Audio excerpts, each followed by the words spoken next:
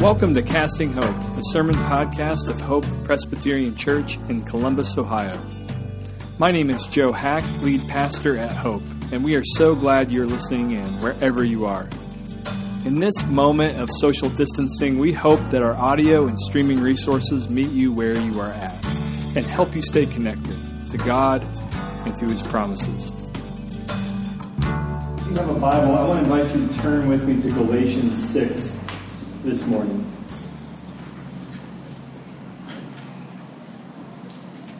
Galatians 6, starting in chapter 11, actually. We're in a new sermon series on the cross of Jesus. And last week I made the claim that many of us view the cross of Jesus like we view the cars that we drive.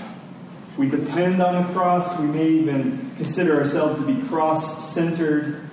But hardly any of us know why the cross does what the cross does. And so we're seeking to understand the cross of Jesus together. Not in a way that removes mystery, but in a way that respects and honors what God does have to say about the cross of Jesus.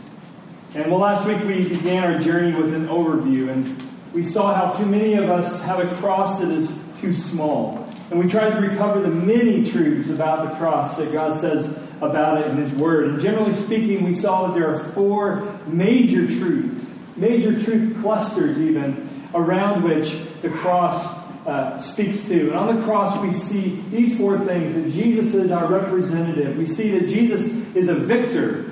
We see that Jesus is a substitute. And we see, yes, even Jesus as an example.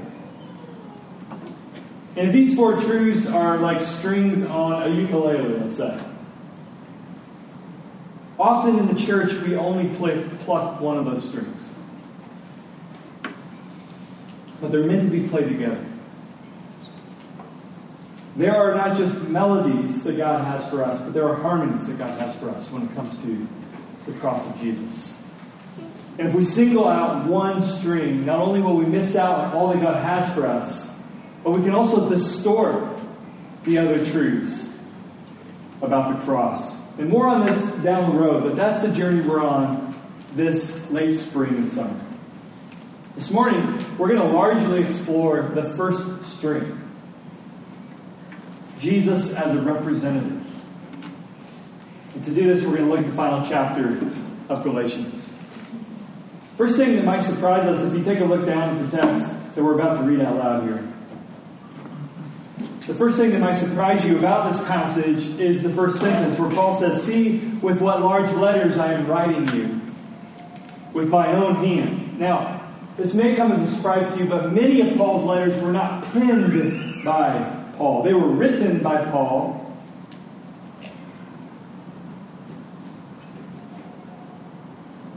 But many of them were recited to somebody who would actually pen them. Recited them to a scribe. It was a common practice in those days. But apparently Paul grabs the pen. He grabs the stylus. And he writes with these large letters. And people wonder why. But the most likely explanation is that Paul wants to emphasize what is about to be said. It's like whenever you're reading an email and you see somebody write something with all caps, which is a very rare thing. And when you see it, it does arrest your attention. And that's essentially what Paul is doing. This, for Paul, the apostle, is all caps theology. We admit mystery, but what follows, according to the apostle, should be crystal clear. I'll read, you can follow along, starting in verse 11. Galatians 6.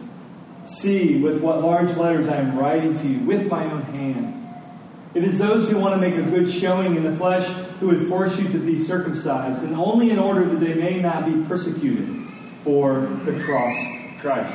For even those who are circumcised do not themselves keep the law, but they desire to have you circumcised, that they may boast in your flesh. But far be it from me to boast, except in the cross of our Lord Jesus Christ, by which the world has been crucified to me, and I to the world. For neither circumcision counts for anything, nor uncircumcision, but a new creation. And as for all who walk by this rule, peace and mercy be upon them, and upon the Israel of God. For now on, let no one cause me trouble, for I bear on my body the marks of Jesus. The grace of our Lord Jesus Christ be with your spirit, brothers and sisters. Amen. And so, Lord, with the words of my mouth and with the meditation of all of our hearts here this morning be pleasing and acceptable to you. You are our rock, you are our Redeemer, and Holy Spirit, with this time before the word that you breathe, be one in which we see and encounter the risen Jesus, so that our hearts would worship. That our minds would not just learn, but that our hearts would worship, that our hearts would even sing of Jesus. And it's in His name we praise. Amen. Well, about 7 years ago, my dad invited me to go to Zion National Park. But that was a few months before his stage 4 cancer diagnosis. And so we went back to the drawing board. And we decided instead to drive to Chicago to see a few Cubs games at Wrigley. That seemed way more doable. But it was also way more personal. Because before we drove into Chicago, we stopped along the way at a small town called Campus, Illinois. Campus is not a city. Campus isn't really even a town. It's technically, according to Wikipedia, a village. It's a village of no more than 200 people. But today, if you were to walk through the single cemetery they have in Campus, Illinois, you would see quite a few hacks on the tombstones. And that's my last name, if we haven't met. We walked through the graveyard as a crop duster, I kid you not, was flying overhead. And I saw firsthand how this small village, where so many of the former generations of my family lived. I've always heard stories about these folks, but I've always thought, what do they have to do with me? What do they have to do with me? I had actually zero interest in their life and in my family heritage. But it wasn't until I saw the home. It wasn't until I saw the barbershop that my great-great-grandfather opened with a pool hall in the back. It wasn't until I saw the church where many of them were baptized in. It wasn't until, yes, I saw their gravestones that I realized that their life has everything to do with my life. I wouldn't be here if not for them. I am linked, whether I realize it or even appreciate it, with their lives. Now, scholars have a word to describe my struggle to connect my life to their life, and that word is hyper-individualism. All throughout history, we can see societies tending to swing from one extreme to the other. Some societies are hyper-collective, where the individual is erased, and other times societies can be hyper-individualistic, where any sense of obligation or connectedness to the collective is erased. And it may not shock you, but that's closer to where we are in these days.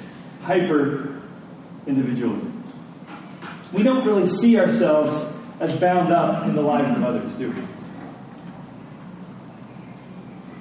Some folks, they like to prove this point by pointing to a simple statistic. An increase in traffic violations, which is impossible to dispute. It's happening. And so there's a CNN article that actually says this. It's not just your imagination. This is the title. Drivers in the pandemic have gotten more reckless. Can I get an amen? It's impossible to prove for sure what the causation is to all this, but the logic, according to these folks, is like this. As you and I become more individualistic, yes, even more hyper-individualistic, as we become more like this in a society, the more likely it is that I will run a stop sign. The more likely it is that I will say, who cares, to sort of the social contract of driving responsibly around other people, because I have to go to Costco. And I'm running late. And we can all think of other examples of hyper-individualism. We can think about our political discourse. We can think about our social media habits. We can think about even the fact that for most of us, we know the name of our neighbor's car, but not the name of their child. We live in a hyper-individualistic age. It's just true. The rally cry of our hearts that comes so naturally is, what does that person over there have to do with this person right here? Well, this presents a huge problem when we think about the cross of Jesus. And we need to deal with it first. We need to deal with it at the headwaters of our journey this summer. Because if hyper-individualism is our default, then we will have trouble connecting our lives to the cross. After all, what does the death of somebody who died 2,000 years ago have to do with me or us? How is his victory my victory? How is that even meaningful? How can my guilt meaningfully be transferred to him? And his righteousness meaningfully transferred to my life? How is that even possible if I'm disconnected from other people?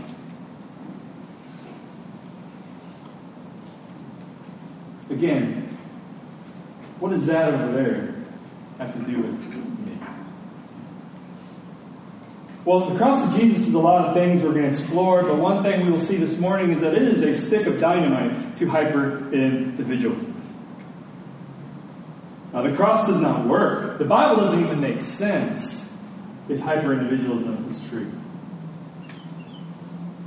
See, right away, in Genesis, we see the actions of our parents in the Garden of Eden have everything to do with you and with me. And this doesn't really seem fair on first blush. If you really think about it, it doesn't seem fair. But it's the baseline assumption of the entire Bible. To borrow a phrase, there is a bound-upness between Adam's life and our life. Adam's rebellion and our rebellion. Adam's death and our death. And it's not like each generation, as they're born, it's a fresh start after this fall that we read about in Genesis 1 and in 2. It's not like when you mess up in Super Mario Brothers and you get just a brand new start. No, once our parents in the garden sink, everybody after them sink. And once again, that doesn't seem fair in a hyper-individualistic age. And that is the bad news of the Bible. It offends us. We didn't have a vote on this. We weren't in Eden that day. So why do we and why did their actions impact us so essentially to who we are? But strangely, if that's the bad news, it's also the good news of the Bible. Because Paul, for instance, he says in 1 Corinthians 15:22, "For as in Adam all die, so in Christ shall all be made alive." If you think about sharing in Christ's life, sharing in Christ's abundance, sharing in Christ's inheritance is also a very unfair thing in a hyper-individualistic age.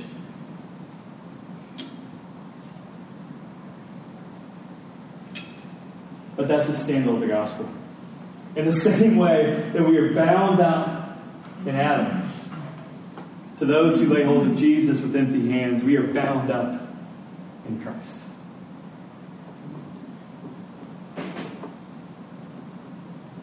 The word that theologians like to use to describe this is federalism, which means representation or representative.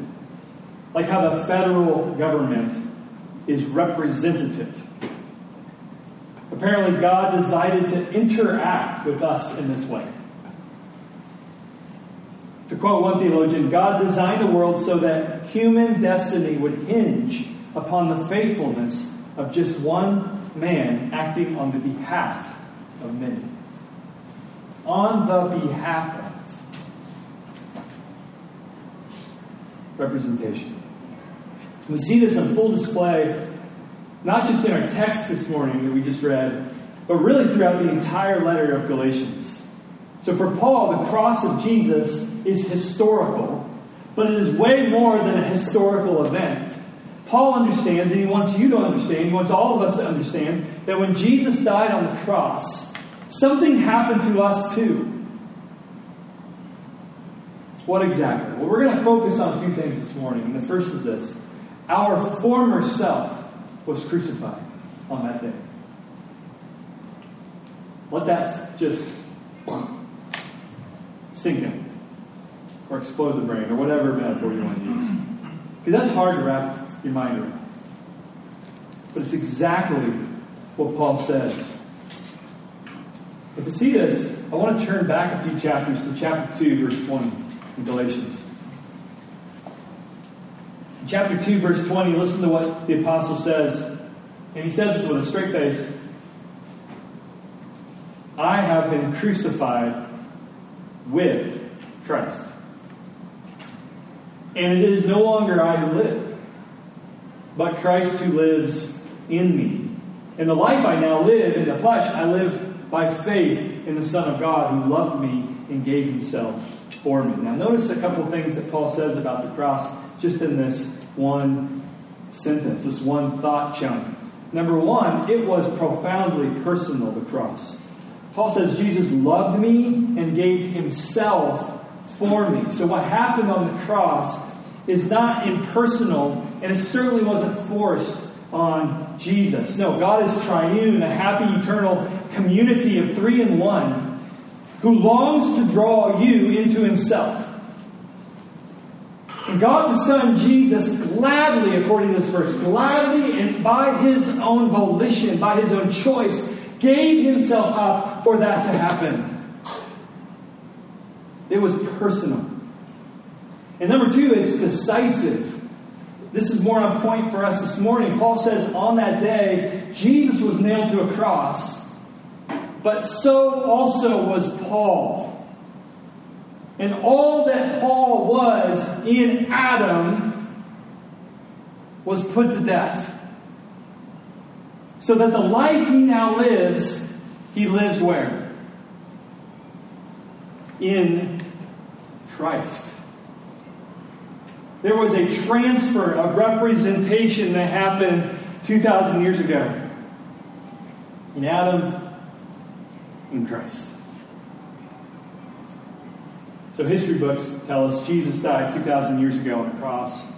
And that is true. But what they will not tell you is that 2,000 years ago, all of God's people, in a sense, did as well.